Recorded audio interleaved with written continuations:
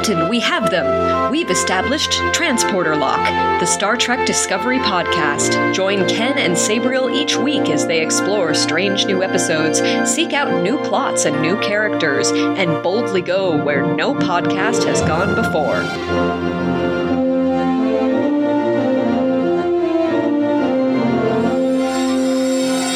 Hello and welcome to Transporter Lock episode number 88 for Sunday, December 26th, 2021. I'm your co-host, Chief Engineer Ken Gagney. And I am Captain Sabriel Maston. And I know we're about to start really getting into this really big, episode talking about things, but I want to stop the action for a moment and just give a little bit of backstory at a moment that's probably feels a little weird. But, it happened last week, it happened this week, so I thought maybe it's time for I do it too. And, I introduced myself because, it's common. And when I was little, I had this incident where my parents introduced me, but I was like, I want to introduce myself, and I realized it was very important that I introduce myself. So that's why I introduced myself at the beginning of this episode. And now we know so much more about you, Sabriel, yes. And it's all relevant to what we're about to talk about. I know. So thank you for letting me have that moment. You're quite welcome. I mean, what other opportunity do we have to get to know you? I know, especially right? when the ship's blowing up or we're all about to die. Right, so when those moments arise, you have to take them. Oh gosh.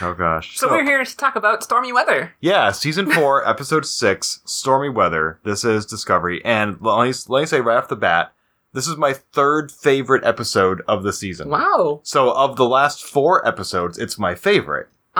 So I think this is a good thing. Because so it's like your favorite, but not favorite. Well, as I've commented, I felt like the show took a serious dip in quality after the first 2 excellent episodes. And they've been trying to get back up to that level ever since. This week, I feel like they kind of did that. Maybe because there was a little bit more action, and I felt like the blending of action and narrative is still there. It's a little more ham-fisted now. Maybe because we're more aware of it. I think so. But I still like that they're doing both of those things. Yes. I'm going to slow down just a little bit conversation here because we're probably going to sound a little different this week because we are in my ready room here on the ship. It's true. Together. Normally we're projecting holograms into each other's spaces, but today it is the real physical in-person review. Yeah, so we're sharing one mic. Hopefully this doesn't sound terrible and that we can do noise cancellation later. I remember on DS9 when they were experimenting with holographic communication. Yeah, with on the Marky Defiant. guy. Right. Uh-huh. And I always felt like, okay, A, they're probably saving some money on the budget by doing this. Right. And B, I kept waiting for an episode where they had that little, almost like the Sega Genesis activator. There was a ring that the hologram was in. And I kept waiting for the moment where he stepped out of the ring, and it turned out, he wasn't projecting. It was, he transported through the shields, and he's on the ship right now. That would have been cool. And they never did that. No. Actually, people kind of laughed at it back then. I thought it was kind of neat, because you could probably get more out of the actors, because they're not talking to a green screen wall. And so, but they never really explored it, because it probably felt so weird for Star Trek. Because it was weird for Star Trek. And now they're kind of back to doing that. They are. They have them actually on the bridge. Except they have a little bit more interference that it's a hologram. Right. Because we always have to have that. I was thinking that today, actually, with this episode, Stormy Weather. When someone is talking who's not on... Like, if the camera's on the bridge, but someone is engineering talking to someone on a comm badge, they always have the radio static noise, so you know that they're, away. I just found it interesting. That way you know that... It's one of those tricks of TV and just filming where you know the person's not in the scene, but they're in the scene by having that radio noise. Mm-hmm. But by 1,000 whatever years from now, I'm sure it would be lossless audio, everything like that. But well, it was kind of like in the episode The Examples when Reese showed up with his backstory about the hurricane. I thought that was actually him there because the fidelity was so good. I blinked for a minute and I think, I didn't realize he got here. And then the next when I rewatch, I realized he just hailed him. Right. I didn't know that they could do a holographic projection when they weren't even on the bridge. Yeah. So I wonder where the projection was coming from. There's a lot of science fiction technology we don't understand in Star Trek, and so And I have some gripes about the technology in this episode, but I don't let's get started. Yeah, I don't need to get ahead of myself. So this episode was directed by someone we might have heard before called Jonathan Frakes. Oh yeah, I think he did. Wasn't that movie The Thunderbirds with the puppets? Yep. That's what he's most known for. And Clock Stoppers.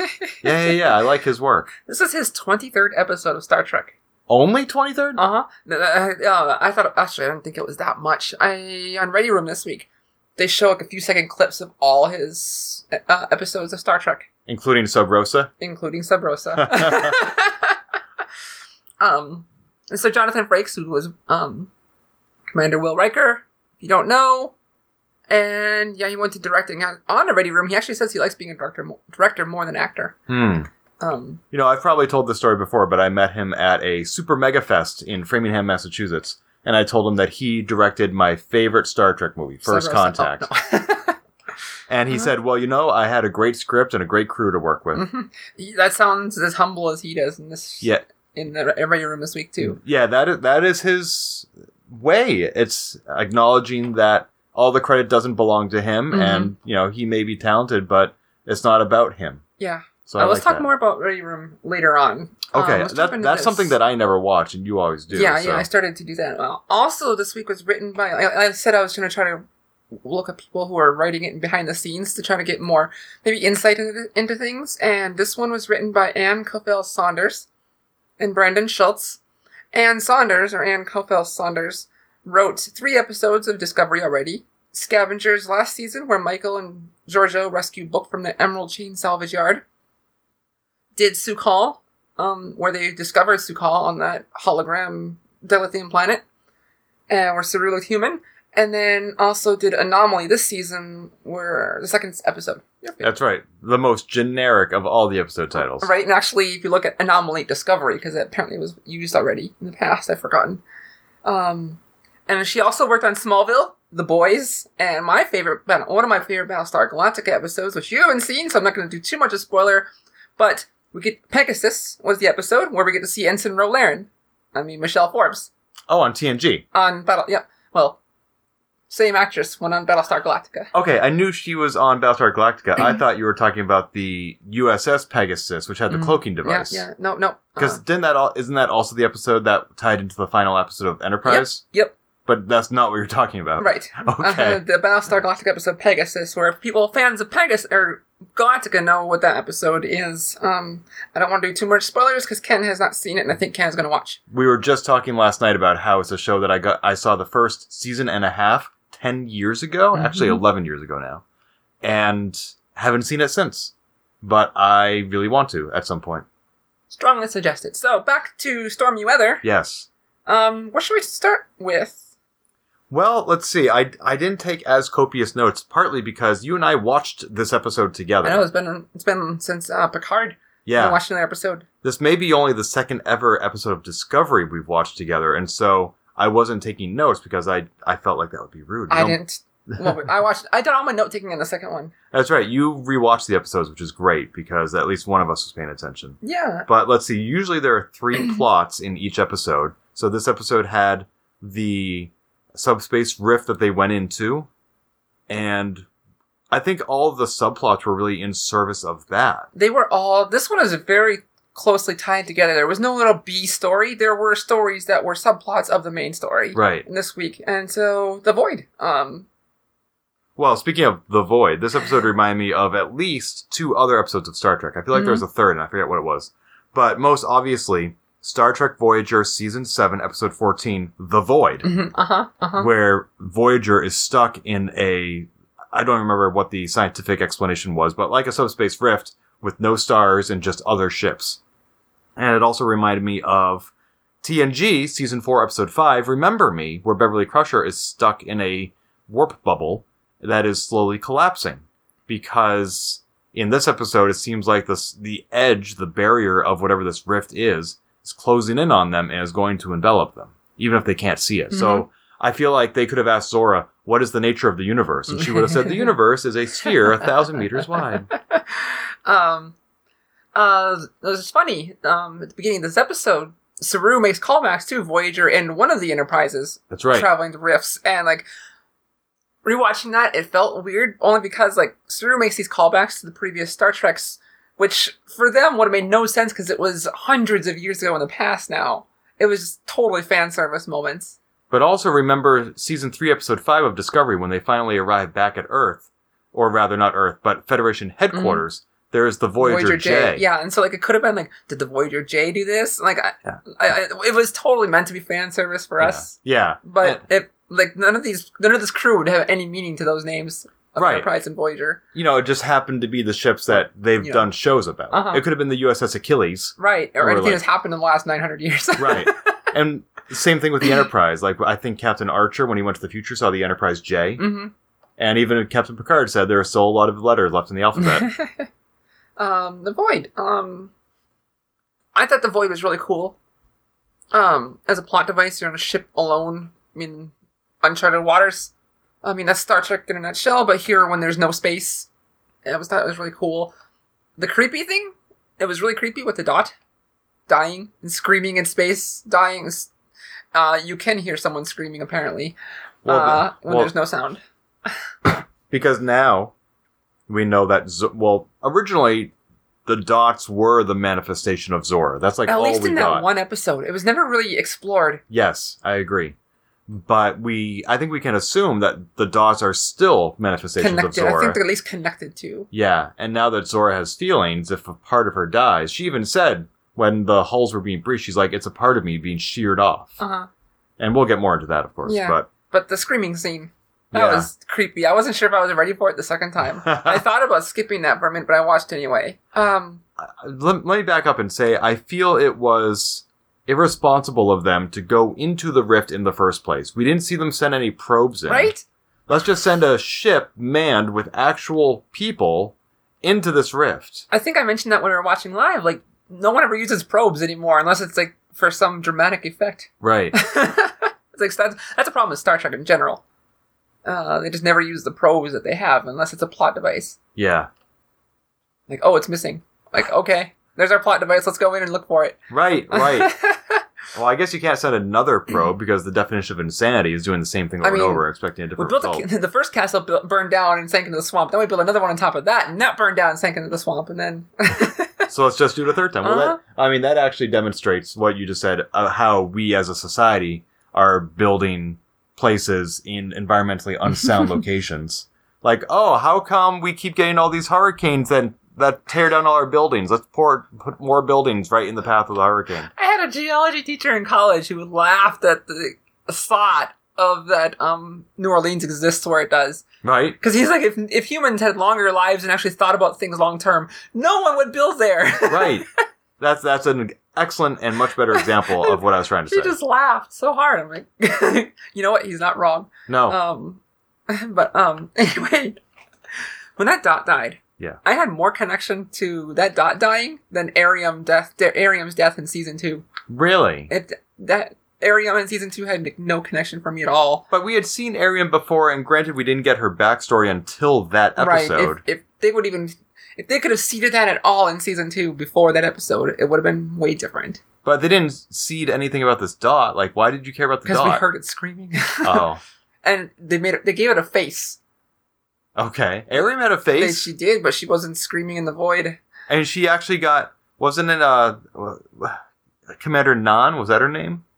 Yeah, like she's the one who punched the button. Mm-hmm. Like she had her breathing apparatus ripped off, but she came to long enough to push the button to eject the airlock and kill Ariam. Like that was dramatic. It was dramatic, but it didn't have the emotional just punch because we didn't have any. Ariam didn't matter until that episode, and it sucked. I wish they would have pushed that forward. So basically, I just felt more in the moment. Well, I think part of it is that Ariam didn't really die. She came back as Commander Nielsen. Yeah, there's also that. So for those who didn't get the memo, the actor who played Ariam in season 1 came back in season 2 as Commander Nielsen. Mm-hmm. And they had somebody else play Ariam in season 2, and that's the actor who is not here anymore because the character died. Yeah. Well, I'm fine. They never got rid of her. She got to keep her job. Right. So the actor who played Ariam in season 1 has been in every season of Star Trek before and after Ariam's death. Anyway, talk about more about the Void. Yeah. Well, okay. So yes, the Void. Okay, they try to jump out.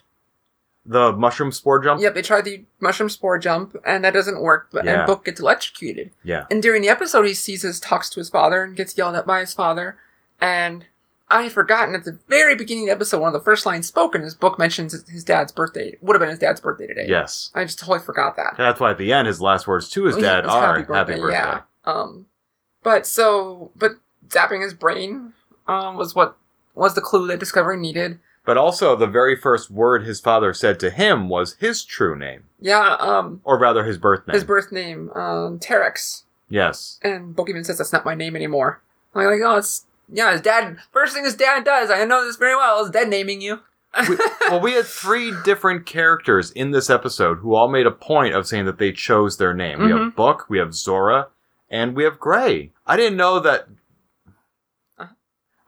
Gray had chosen his name before. Yeah, it didn't really come up. Yeah. Just didn't have a reason to. And then, but yeah, the name you choose for yourself can be very important. I think, maybe it's not best to let kids choose their name, because who knows if they would choose, like, Purple Pink Elephant. But, having a point where you have your own, being able to choose your name is, I think, very important to some people. Yeah. Oh, yes. I mean, absolutely. I got to do it. I mean, I think whether or not it's your name, choosing your identity is important. And there are a lot of different ways to respect that. Mm-hmm. Yeah. I mean, I used to work with a guy named Jack. That was not his name, but everyone called him Jack. He preferred Jack. He liked Jack. Yep. And so even if you can't do it legally because it's a big process, go ahead by a different name if one speaks to you more. Did you know that Jackie Chan, Jackie is not his name? You know, I did not know that I never thought about it either. But it makes sense. If I recall what I read his autobiography about 15 years ago. And if I recall correctly, he was working on a construction site and everybody just called him Jackie. And he was like, okay, let's go with that. And so that became his name. And, I just pulled up his Wikipedia page. He was born Chan Kong Sang. And then it also says his, legal name is Datuk Fang Shai Long. And he's known professionally as Jackie Chan. Huh. So there we go. Today I learned. Yes. So Book was working through a lot of emotions with his dad, even if his dad wasn't there. Mm-hmm. Which I don't think it was. I think it was just his hallucinations, as they thought it was in the episode, too. I agree, but I wonder if his dad was that much of a jerk in life. At least that's what you perceive as a parent, of the person. He might have been. Or at least this is what Book perceived, and we may never know. If it's just that. You know what? I did not expect that interaction to go the way it did. I thought that his father, or the appearance of his father, the apparition, was going to be planting seeds of doubt in Book's mind. Because I've been worried all season, ever since Qui-Gon was destroyed, about how Book's and Burnham's relationship would have developed. And it sounds... This episode shows it just keeps getting stronger and stronger. Yeah. Like, I thought it was going to get weaker and weaker. I thought Book was going to come out of that hallucination much more suspicious of Burnham about how he's doing whatever she tells him to and how he's going to have to assert his independence and break away from her. But he just, stepped up to his dad and said, this is a strength I have. I trust her and I love her.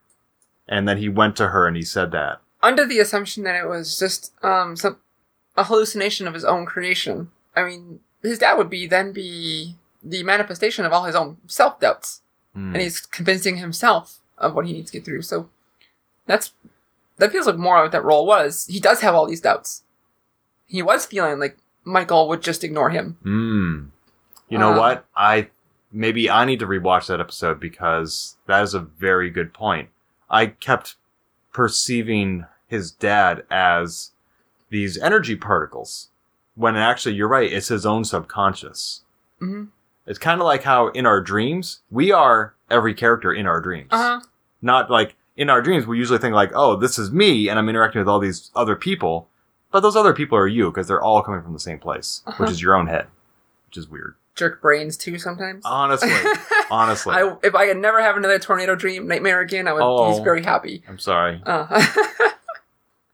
So yeah, I love how Book came through this, and they found, I hope I'm not jumping out of your order, but when they examined the particles in his head, they confirmed your theory, Sabriel, from Season 4, Episode 1. It was an extragalactic threat. It's an intergalactic threat. Extra. That's right. That's right. It comes from outside the galaxy. It is extragalactic. Yeah. I had a hypothesis of if it's someone we know, who it could be, like the Andromedans. Shar brought up maybe whoever sent Voyager or V'ger back to Earth, maybe. Whoever sent the whale probe. Star Trek Discovery, we're finding out they love to touch back on things from the past. Like, there's all this universe building of mystery that could go unanswered, but we can also touch on it if we want. And so those are some hypotheses if it's someone we know. Otherwise, it's some alien species C10. When you say the Andromedans, is it the same as the Kelvins? I think they were two separate, but now, as we're questioning it, I've forgotten, so... Because I don't remember who the Andromedans might be. The Andromedans, I thought, were the ones who did... No, the Kelvins were the ones who did the salt. Turning people to salt. That's what you told me earlier. Yeah, No, you're right. There's so much going on up there. Sometimes I mix things up, but... Well, when you have a brain full of 800 episodes of Star Trek... It's easy to remember everything in 1 week, and then next week is what? What are you talking about? Right. But yeah, extragalactic threat. So I'm excited to see what that is. I know we're going to explore some of that soon. Next episode is a cliffhanger. Well, I don't know if it's a cliffhanger, but it's a mid-season break. So expect a cliffhanger. Right. So after season 7, Discovery goes on hiatus and Prodigy comes back. Mm-hmm. Yep. But let's talk more about the extragalactic threat. Yes. Dang it. Mm-hmm. I took Greek. I should know my roots. Intergalactic, planetary, intergalactic. What song is that? Weird Al, of course. Oh. No, it's not. Wait, is it? Weird Al did a polka version of it. Oh, God. It was Beastie Boys, I think. I don't know anything. Okay. So, it sounds to me from this episode that Starfleet, the Federation, whatever, already has some knowledge of a galactic barrier. And we haven't really seen that before, have we? Yes, we have. On TOS, they went to the galactic barrier because that's what you could do back then before they had an established, technology level. Enterprise D went beyond the galactic barrier once. Where No Man Has Gone Before, I think. Is that the one where Barclay was the ship's computer? No, it was... Maybe they did it there too, but this was a season 1 episode, I think. Oh, okay. I know which one you mean. So we've seen it before. But... And they've probably seen it in the last 900 years. Huh. But, It sounds like they've never gone to the edge of it in an episode, though. Yeah, they either went to the edge, or I think they did in that TOS episode, but the galactic barrier has been basically like, we don't need to explore that because we're stuck in our part of space. Mm-hmm. And I think I was hypothesizing with you or my friend Shar about, I think they're setting up, so future seasons of Discovery, we're going to go to new galaxies. But there's so much in our own galaxy. I think they've explored most of our galaxy in this timeline now, in the last 900 years. Because we've seen maps of the Delta Quadrant planets we've known and things like that. I think they're just alluding to it. And so I think now, all of a sudden, because we know other ships are going to get spore drive. But they still haven't solved the pilot problem of the new spore drive. But that they're working on. I think that's what they're leading into. All season they keep hinting at it and talking about it in the background. And I think they're hinting at in the future we're going to get more extragalactic travel. But don't you need to know where you're going to warp there? Via the spore drive? We'll figure that out then. I just think that's where it's kind of heading up to. I don't know. I'm a little intimidated by that. I feel like there's still a lot to happen back home. Like, I want to know what has happened to the Borg in the last 900 years. I'm going to keep Mum. What do you mean you're going to keep Mum? I'm going to keep Mum. Why? What? How do you know something I don't? I'm going to keep Mum. Is that because you know I hate it when you spoil stuff? Yes. Okay, well, we're going to come back to that. But do I know something or don't I know something? I don't know. Uh-huh. And but there are a lot of stories that we don't know in the Milky Way. But it's Star Trek, so I guess we'll see. Or at least they'll make some more excursions out there, I think. Because we've never been to another galaxy without someone else's help. Or maybe it'll be like... That is a good point. That is what I was trying to get to earlier. And maybe it'll be like Talos 4, where they go out there and they decide, you know what, this is too dangerous for us. Mm-hmm. Let's never go back there. Nobody's allowed to leave the galaxy ever again. Kind of like when they first met the Borg, and Picard's like, he said to Q, we are scared, we need your help, and he sent him home. Where they're going to go outside the galaxy and they're going to be like, oh crap, we're not ready for this. Maybe in another 100 years we'll come back when humanity has evolved. Or whatever. Anyway. We haven't talked about Zora yet. Yeah, Zora, main character, is becoming a main character. I mentioned to you that Zora has gotten more character development than a lot of the Bridge crew in 4 seasons. And I love Zora. Yes. I am a huge fan of Zora as well. I feel like every Star Trek series has a character who is learning what it means to be human. Mm-hmm. Spock, Data, Odo, the holographic Doctor, and Seven of Nine, Mm-hmm. T'Pol, and now we have Zora. Because we haven't really had anybody much like that in this series. I wouldn't say Saru has been trying to be more human. So now we got Zora.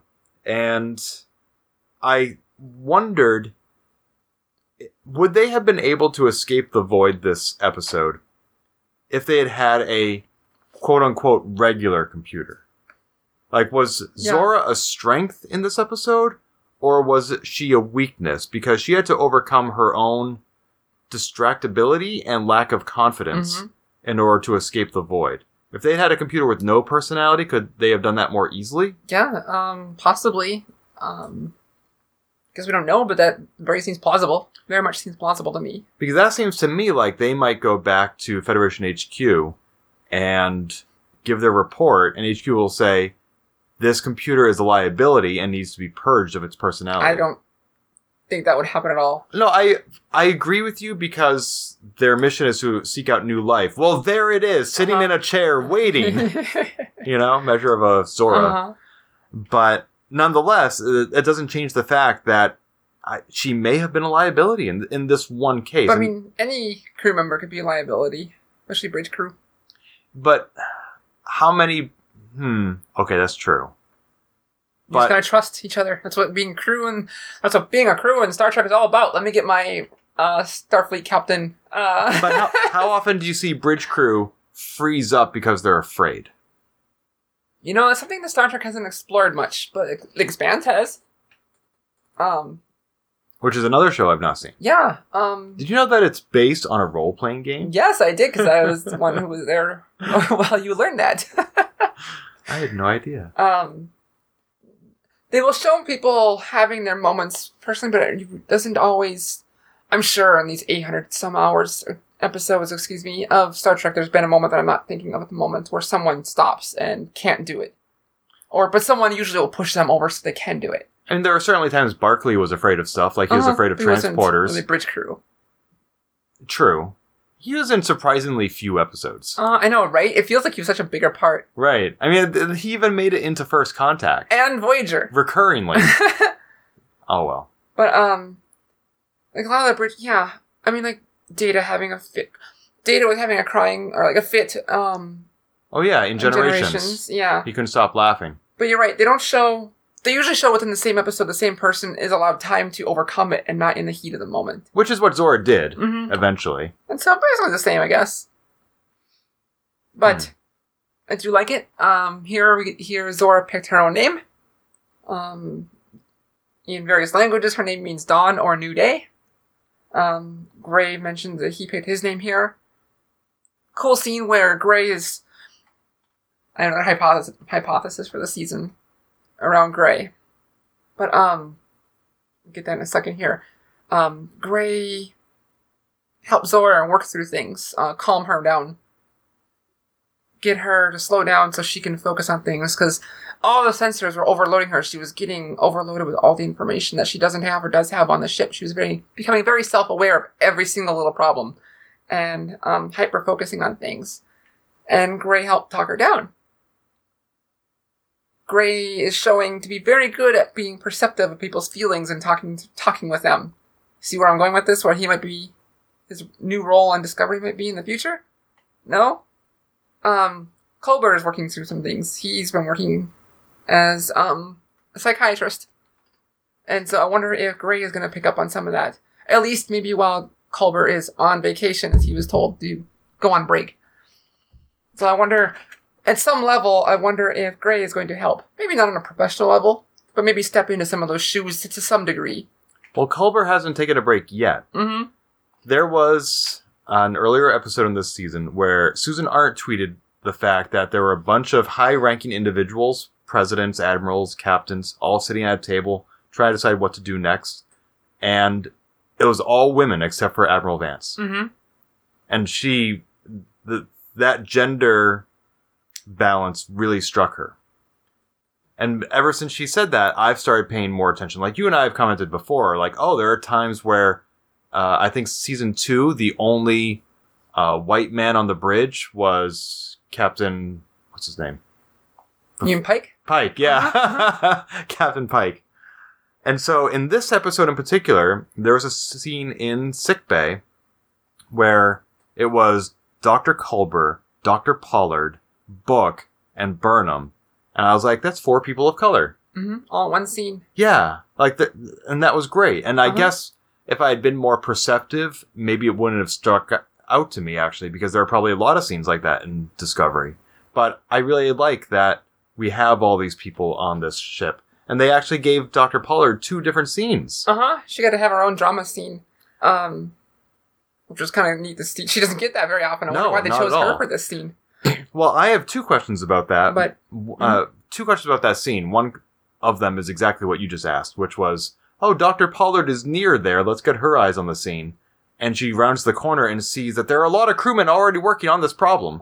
Why didn't they ask any of them? They were looking for an officer, I guess. I don't know. Because that did feel weird to me too. They can't trust the observations of low-ranking individuals. I mean, I don't know. One person couldn't even take the opportunity while being blasted out to space to beam himself back. That was my second question. Like, they have these transporters that most of the time, like in this episode when they went to the pattern buffer, you saw them tapping their comm badges. Most of the time, they don't even do that. They just apparently think about where they want to go. We don't see them inputting coordinates or talking to the computer. They just go there somehow. And this time he was instead physically running to get somewhere, got blocked by a force field.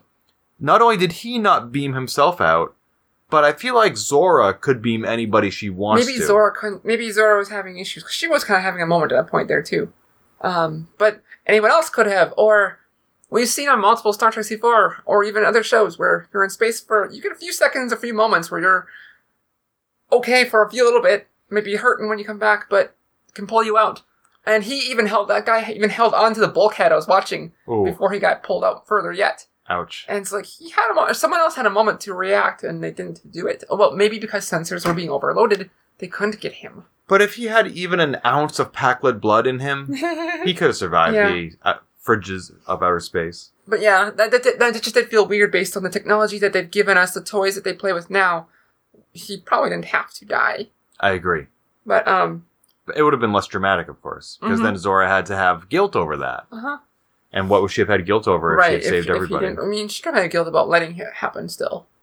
But, so yeah, that's what we're tying back to. That can help Gray maybe fill in some more role or shoes of helping out, because Gray and Michael help Zora work through the death of someone now. She felt it was her fault. And, one thing we haven't seen a lot of with Gray is working through the fact that Gray no longer has a symbiont. Yeah, they haven't had time to sit down and explore, but this is kind of touching on that. The game they played, which I found on Ready Room, they actually invented at least semi-real rules for this game that the crew did when they were the production crew actually made a game based on. And it was new for this episode, right? Cool. But that whole game was meant for Trill to work on integration back in their body, and so it's there, but it's not like the focus of the episode. Maybe we'll get more of that soon. Yeah, because Gray not only has a new body, but I mean, I that was the reason given in this episode to play that game, to help Gray integrate with the body that has been created, and now that seems related to but separate from the loss of the symbionts. Yeah. Anyway, Zora, we got Zora and Gray bonding over a board game, which is cool. and then Gray running up to the bridge to say, I need to tell Burnham that Zora can have external sensors when Zora's focused. I would love that, because all I could think of was Picard would say, what are you doing on my bridge, kid? Well, I had 2 questions about that. One was, yes, why not just use the comm badge? And second of all, Zora could report that herself. Actually, we kind of stated earlier, because Gray was like, Zora, you need to tell her. And Zora says, I don't have enough information yet. And she was locking up. Zora was having kind of an anxiety attack about it, in a sense, because not sure what to do. I don't have enough information, and having a few friends who go through similar feelings sometimes of like hyper focusing on that and just helping them like focus on something so they can tell me what they need or get what they're trying to say. Gray was that role here, and Gray helped facilitate that in person. You know, I said at the beginning of this podcast that I felt like there was a third episode of Star Trek this reminded me of, and I forgot which one it was. I just remembered it was the one where there was a benzite on TNG, and he found something on the hull and did not report it until he had all the information. See? And Zora was doing the exact same thing. Now, when I make these callbacks to say, oh, this is just like Voyager The Void, or this is just like TNG Remember Me, that's not a criticism. Like, after 800 episodes of Star Trek, it's inevitable that some things will come back up. And also, there are really only so many plot devices that exist in narration to begin with. Like, I think you can pretty much boil it down to two things. You go on a journey, or a stranger comes to town. And that's one of two things. So, what I admire about Discovery is that regardless of what elements are in there that are similar to another Star Trek episode, or are original to itself, if anything, it's the synthesis that is new. You know, they're taking elements from The Void, and elements from Remember Me, and elements from the Benzites, and making it into something we haven't seen before. You know, I had a friend, Tony, who wanted to launch a podcast. And he felt that the only way to do that was to first not listen to any other podcasts. Oh no. Because he didn't want to. He felt it would subconsciously influence him, and he would steal all these ideas when he just wanted to make it wholly his own. And say, no, I never stole that from somebody else. I thought of it myself. And I thought, like, Tony, you're going to make all the same mistakes that have already been made. You should let other people make the mistakes so you can learn from them and improve on them. Listen to the podcast, find out what you don't like, and fix it when you do your own. And so I hope that the people who are writing Discovery, especially Jonathan Frakes, not that he wrote it, he directed it, that they've seen all the Star Treks you and I have seen, Bree. And I think that's a good thing, because it's not like they're saying, oh, we have a writer's strike, let's just rehash these 6 elements. We're going to take all these things and put them into something new and nobody will ever recognize it. No, I think it's cool, because even if they're not doing it on purpose, I think you and I have previously spoken about, it was on Polygamer just last week, how if you are in a creative field, you should spend 20% of your time consuming content, because you need to synthesize it and be inspired by it. Yeah, what is everyone else doing? I mean, how many times in Dungeons and Dragons can I ham-fist my way to making a dungeon, like, hey, you need to go into a dungeon to do a thing. Oh, hey, you need to go into a dungeon and do a thing. I mean, I do that every campaign or some kind of dungeon, every week. Yeah. I gotta make up some reason to go in there. And so, yeah, you can still tell stories, even if it's same stuff in the past, as you've seen in the past. Yeah. It's, you know, written in a different context for a different audience. You know, the people who are watching Star Trek now are very different from who was watching it 55 years ago. I mean, they may be the same individuals in some cases, but they themselves have grown. Most of us have grown. Yeah. You know, and there are some people who don't like Discovery because, oh, it's serial, or, oh, it's too diverse. And I was like, well, this is not your Star Trek. Yeah. This is our Star Trek. It's still Star Trek, even the ones you don't like. Especially the ones you don't like. By the way, at some point I want to talk about what you got up on the screen there. Yes, we'll talk about the lesbians in a bit. So... if that doesn't get anyone else excited. Zora, I love the moment when Michael says, Zora, please join me in the ready room. Or join us in the ready room. I thought that was so cool, just to treat her like an actual member of the crew. Even though she's always going to be there. Yeah, she's omnipresent. But she's like, Zora, just treating her like she is a person in existence. Yeah. I thought that was cool. Well, even at one point, didn't she sort of self-consciously say please to Zora? Yeah, and Saru was like... The beginning of the episode, yeah. She gets in there and please. And Saru's like, what's going on? And she's like, it's polite. Well, am I the only one who says thank you to Siri and Alexa? I have done it too. It's just the polite thing to do. And if the robot uprising happens, they'll know They'll to kill remember me you. quickly. Yeah. Uh-huh. Instead of drawing it out. Right. Mhm. That's the least you can hope for. Yeah, at least. But I like that. At the very end, the family tree. I thought that was cute that Zora made of the crew. Oh, yeah. And then Michael telling her, like, this is different, but it's good. This is special. Yeah. About her connection with Zora and And- the ship's connection to Zora. And I think both Zora's tree and Burnham's tree both had Tilly on it. Mhm. And it sometimes it's hard to remember that she's no longer on the bridge. I know, right? But then Adira is actually taking Tilly's spot on the bridge. Well, I'm glad you brought that up because at one point Adira said, like, oh, it's my first time on the bridge. Or First assignment, usually they're there. But not usually an assignment. Usually, like, working as, like, I almost like it felt like an intern to Tilly. And so now they have actually been assigned here. Thank you for that clarification because I was trying to figure out how this could be the first when they are on the bridge all the time. Now I get it. Thank you. No problem. And also, Gray sending Adira off to work, getting the hail, like, everyone get to your stations, and Adira's all, like, nervous, and Adira's like, go, go, go, go! It was cute. And speaking of which, when everybody is being summoned to their stations, we saw some unusual visual transitions. Those were weird, but cool. I've never seen anything like that in a Star Trek The before. closest we had was when they did the season 2, when they were recapping the original pilot, Oh, yeah. and they had the neat transitions talking about last time on this episode of Star Trek that never really existed. Here it's existing. They did kind of funny transitions too, and they did some neat ones here. Well, when they did those transitions, I remember you pointing this out on Transporter Lock, they were specifically calling back to the cinematic techniques of the 60s. Mhm. In this episode, I almost felt like they were inspired by the recent Netflix live-action Cowboy Bebop series, Maybe. which, of course, has Sulu in it. No. It does. It same does. actor. It does. I know what you mean. Okay. Emergency break on. So, but I wonder why they did that. It did. I liked it. It was neat to see, but also so weird for Star Trek.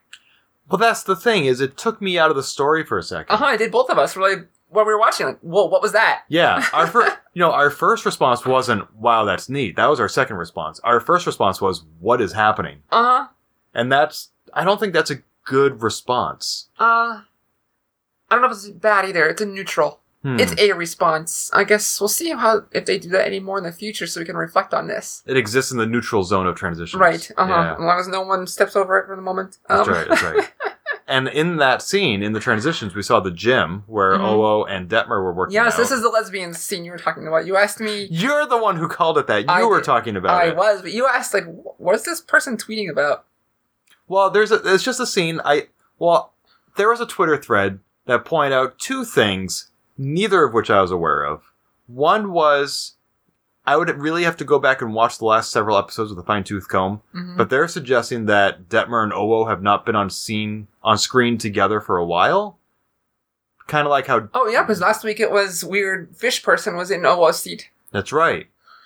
Oh, that's a good point. So kind of like how they shot Reno's scene separately. I think due to COVID, Oo and Detmer have not been together for a while. Maybe. And so this scene was showing them reunited. And then elsewhere in the Twitter thread, it was shipping them. Which maybe you and I have talked about, but one of the things you said to me on DM recently was, Detmer is clearly gay, you don't know about Oo. Is that right? Yep.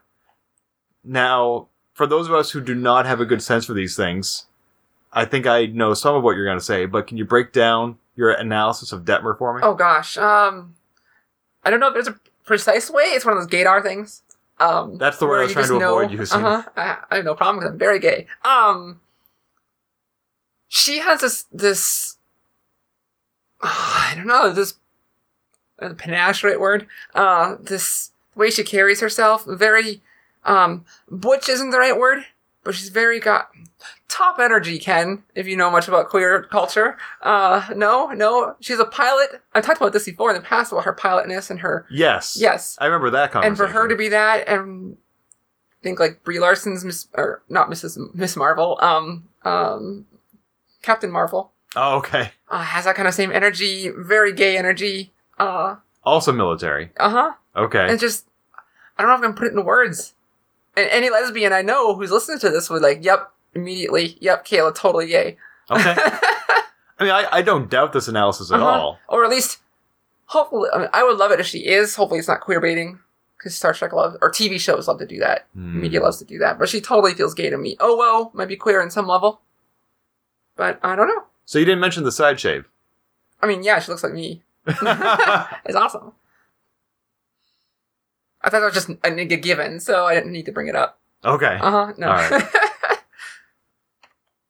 But yeah, they got to have their little scene together. And speaking of Owo, Yes. Owo had a little moment where it's like, Saru, I need to go do a thing. And Saru's like, no, you're not going to do a thing. And she's like, ah. And then Saru tells the crew, I know it's tough, but we have to stand together. And that was it. But then when things are going bad, Owo, it's like, hold on, I need to stop the action and tell you about my outburst and why I wanted to do that. And it felt just weird. It's like Reese last week, the scene where all of a sudden I'm going to yell about, or not yell about, I'm going to tell you all about why I did that thing. Yeah, my home was destroyed by a hurricane. And here's like, I had a friend who I don't remember anymore. I watched it twice and I've already forgotten. Because I didn't care, because I was just kind of giggling at the moment and writing notes, but I will figure it out. Or kind of like that other crewman who he knows all about surfing, and now he also knows about sonar. Yeah. Sonar makes sense because of communications. I was thinking probably just a very much like a communications dweeb. You know, like I'm big on Star Trek, so I can tell you a lot about Star Trek. He's a geek about radio technology and communications. That's what I was thinking for that one. But for it actually did kind of make sense this episode, especially on rewatch. They didn't know if they were going to come out of the pattern buffer alive, and she wanted to apologize. Like, before I die, I'm sorry. I kind of blew up at you in my way. And so it was actually meant as a moment of, if I die, I don't want to be angry. Yeah. And so it actually did kind of fit here, but right when it was happening, we were both laughing like, oh no, they did it again. Yeah. Yeah. What do you think about the whole pattern buffer technique? I was not afraid that they were not going to come back at all. It didn't have any drama for me, but I thought it was a neat way to travel. I feel like somebody should have thought of this before. I mean, it's the same reason why you separate the saucer. Mm-hmm. Is to get everybody away from a dangerous situation.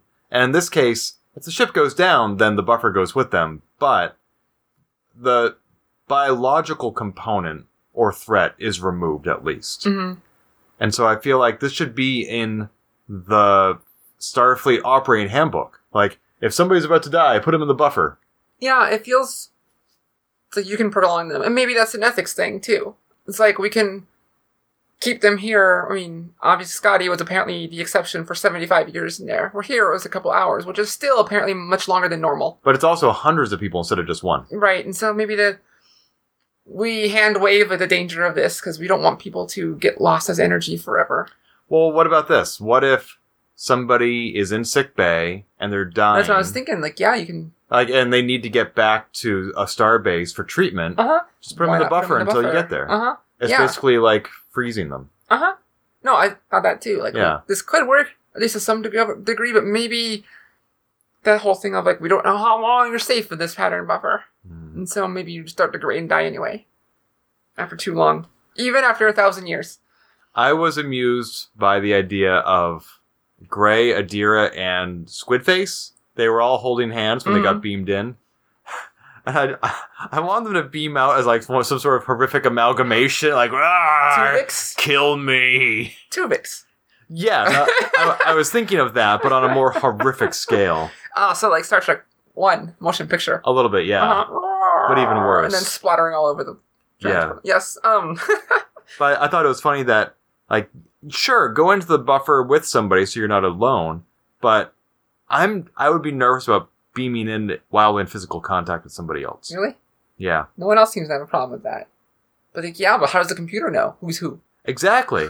Like, what if they think that the UN and the other person begins instead of at the fingertips, it's actually like at the wrist. Like, oh my god, I now have an extra hand attached to my hand permanently. And now I have no hand. Or I have 7. Of 9. Yeah, that would be interesting too. yeah, I thought that was a fine resolution. It was cool seeing Discovery, like, having the heat entry type thing of them just being ripped to shreds. Yes. I did have one more question, though. So, Burnham did not go into the buffer. Mm-hmm. And in the end, she said to Zora, you're going to have to be the one to bring them out when it's safe. Do you understand? So if Burnham was not going to be the one to bring her crew out of the buffer, why did she stay on the bridge? Other than just tradition. She said Captain goes down with her ship. She wanted that to be her legacy if she died. That doesn't seem practical. A lot of people don't do things practical. I thought the way she was going to survive was that Zora was going to put her in the buffer. I thought Zora was basically going to override her, because we saw at the end of season 2 when they tried to blow up Discovery, when it had all the sphere data, that it wouldn't blow up. It would not self-destruct. So Zora has a very strong self-preservation. And I think it's only a matter of time before that extends to her feelings toward the crew as well. And I don't mean that in a malevolent or malicious way, like in Forbin, the Colossus Project. I mean that more in the sense of TNG. Again, when the Enterprise became self-aware, it beamed itself away from a threat before the crew even knew it. Not just to protect itself, but to protect the crew. And I'm curious to see what Zora will do. That feels like it's gonna... It's okay, I was just checking this. It feels like that's gonna lead to something sometime soon. Zora's just gonna make the decision, and override someone. Or not. Maybe the Star Trek has been pretty good about subverting expectations. Yeah, I don't know if she'll override, because that really seems like... It seems too close to what Burnham did in the very first episode of the entire show. That's true. Unless it's a moment like, I've done that too, Zora, and I understand, but we still have to arrest you. No, but I understand. They'll have some moment or Zora wants to and is about to. Michael calms or talks her down.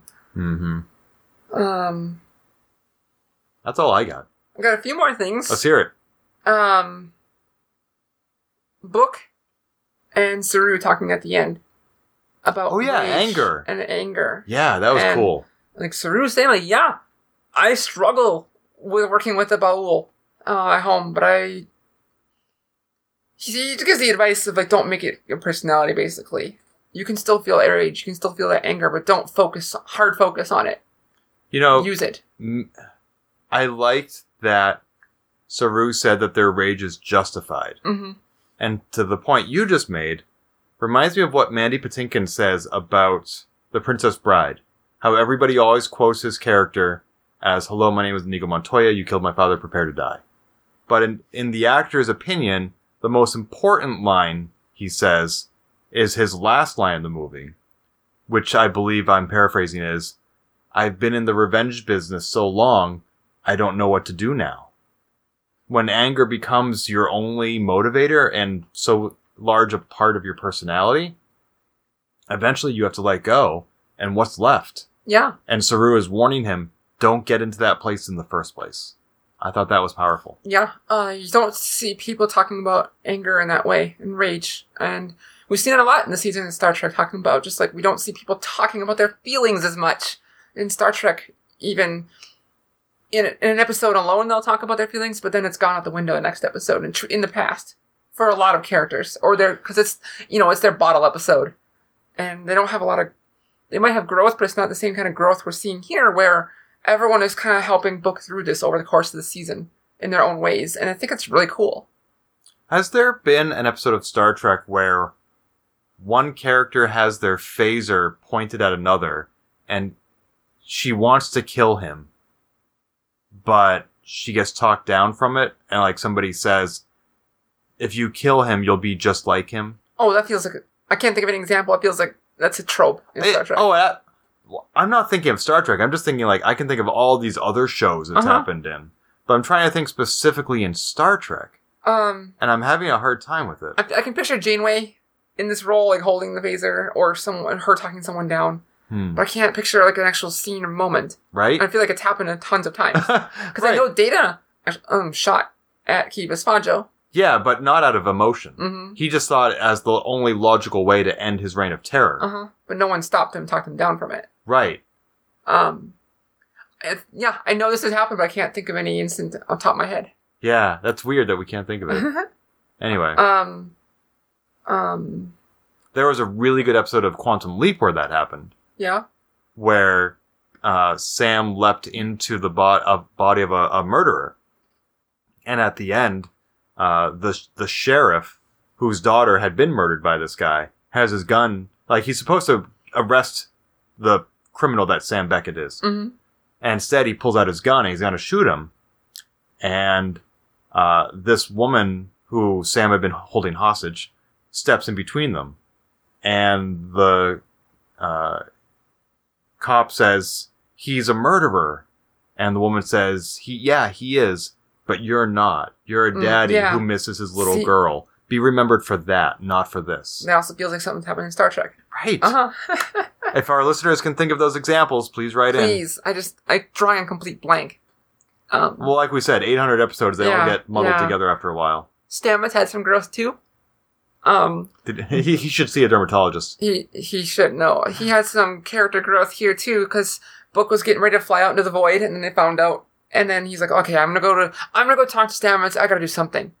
And then Stamets, Book goes down to engineering, and Stamets actually stops to thank Book for coming to help, and then they're talking about jumping out with the spore drive, and Stamets is like, I have to watch the data, because apparently I don't record it. I have to watch it live. But Book is like, I'll do it. And Stamets is like, okay, now is as good a time as any to learn how to delegate. I love that line. Yeah.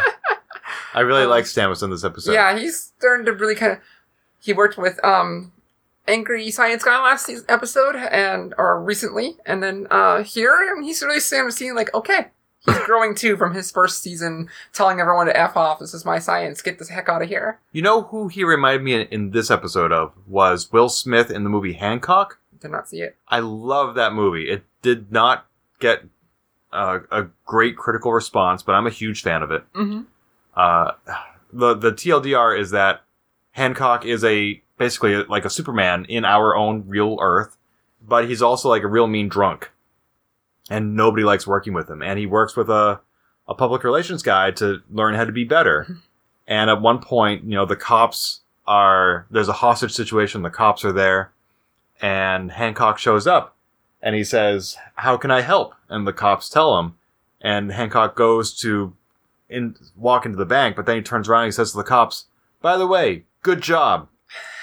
And like you can see, it's super awkward for him to say that. And he's making a conscious effort. He's like, oh, that's right. I need to acknowledge other people. And that's what Stamets was doing. Yeah. Yeah. I like that. I like that a lot. The episode was called Stormy Weather. Yes. Did that tie into the song Zora was playing? Yes. Because Shar, my friend, told me, apparently Trek movie mentioned this.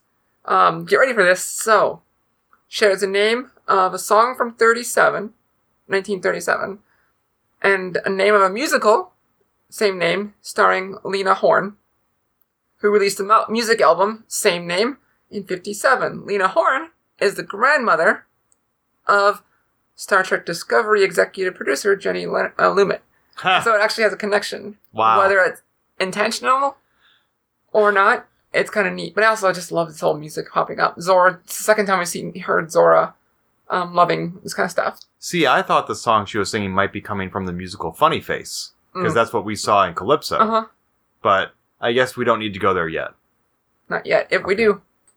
Cool. So that was kind of a neat tie-in. And then that's all I really had for the episode. We don't have much. We're getting a little long, so I wanted to briefly touch on Ready Room. Okay. Jonathan Frakes was talking to Will Wheaton. They did their best to stay on target instead of talking about Next Gen. But it's a really good episode if you want to see the behind-the-scenes work of what it is like to work with a director, how they see the episode. He talked about how working with Sonequa for that scene on the bridge where Sonequa was alone, going down with the ship. They had a few days to film that scene. And he talked about how he said, she's a masterful actor and I don't have to steer her. I don't need to control her performance. It's like working with Patrick. Just like the high praise of getting what he wants out of her. That's amazing. That was really cool. He talked about, apparently back on the set for Next Gen, and apparently it still happens now, when like you had a long day of filming and energy's down, usually Jonathan or someone breaks out into song to help bring the energy back. And he talks about how, because Will was like, I forgot about this, because apparently they would do that in Next Gen. Brent Spiner would often start it, but everyone remembers Jonathan singing apparently. Brent would go the whole thing of pretending to hold a microphone and moving an invisible cord as he's walking around the stage singing, which was fun. So when I mentioned earlier that I met Jonathan Frakes at Super Mega Fest, there was a Q&A, a small audience, small room, and they say, please welcome Jonathan Frakes, and you'll expect like there'd be some music playing, but this was like a really low budget event. So he just walks in and he provides his own soundtrack, and he's going da da da da da da da. That's awesome. Yeah. He talked about the AR room, the holodeck of the Mandalorian set. He said he didn't get to work on it at all this season, but next season looks like he will. You mean season 5 of Discovery? He said next season. Ha! But he said that apparently talking to the production crew, it's a beast to learn. The actors love it. For the production crew, it's a beast of a system to learn, but the actors love it because they don't have to talk to an X on a green screen. They can actually just see what they're looking at. And for Discovery, they're told to make it more cinematic. Cinematic, yeah, thank you. To experiment with the camera because they weren't allowed to on those old shows. It's very rare you saw weird angles in Next Gen, TOS, DS9, Voyager, all those. Those were all very stationary cameras. And he talked about how the big, huge bridge set helps with that a lot. But all the steady cam of turning the camera upside down. If you look, we talked about the cinematography before in Discovery. It's different because they're encouraged to do it now. They're allowed to. And how they just haven't been in the past. So it's kind of neat. And apparently a lot of the lighting that they use for filming is actually built into the set. So it's kind of neat too. I just love behind the scenes things and how it works. And so I love this. There's a spoiler for Picard, a maybe spoiler. I'm not going to say it here. Thank you. Will asked, like, can you say anything? I know you're working on Picard right now. Can you say anything? And Will's like, I know you can't say anything. Hold on. Will Wheaton is like, I know you can't say anything. And Frakes is like, actually I can. I asked him what I can say. And he says, and then there's one line is all I could share. And everyone's like, what? Okay. But we don't know if it's actually real or if it's even for season 2. Well, since I don't watch Ready Room, I don't know what the spoiler is. I'm not saying. And I appreciate you keeping it off the air for our listeners who are like me. Yes. And then lastly, Will mentioned Jonathan, like, yeah. They said how this Discovery cast feels a lot like them and how much of a family they are. And they talked about how some of them play D&D together. Some of them, even if they don't have the casting call to be on set that day, they'll come in if they know their friend is having a hard scene to film, just to support them. And just talk about their family. And it's just really sweet. This is a really good episode of Ready Room if you like that behind the scenes stuff. I highly suggest it. And if you don't mind a potential spoiler that probably won't actually be a spoiler, stomach your way through it. I highly recommend it.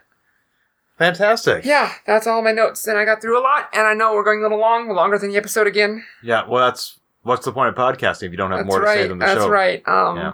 And we'll be doing this again next week in person. Yeah, next week in person, and then we have season breaks, so we have nothing to talk about. Well, I know you're not eager to watch more Prodigy, but if you want to watch it together, we can do that. We don't need to podcast about it. Yeah, we'll see, but no one else can see this. When mentioning watching Prodigy, my eyes kind of went like, Well, I'm going to watch it. And also, a very generous friend just created a profile for me on her Disney Plus account. So now I can start watching not only the Marvel movies, by which I mean TV shows, none of which I've seen. So that's WandaVision, Hawkeye, What If, lots of others, Loki, but also The Mandalorian, which I've never seen.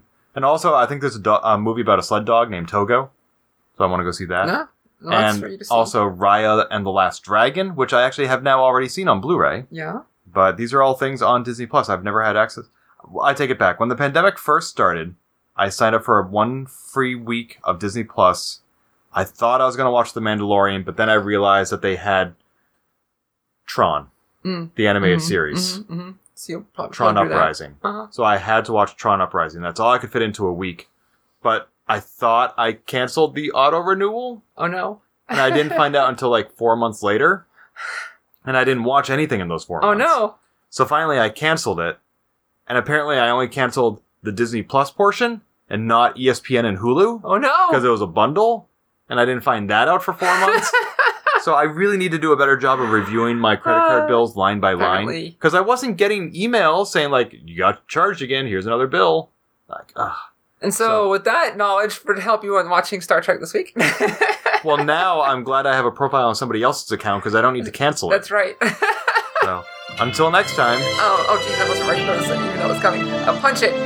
If you've enjoyed this episode, please leave a review on iTunes and keep your hailing frequencies open by following us on Twitter @TransporterLock or subscribing to our podcast and email newsletter at transporterlock.com.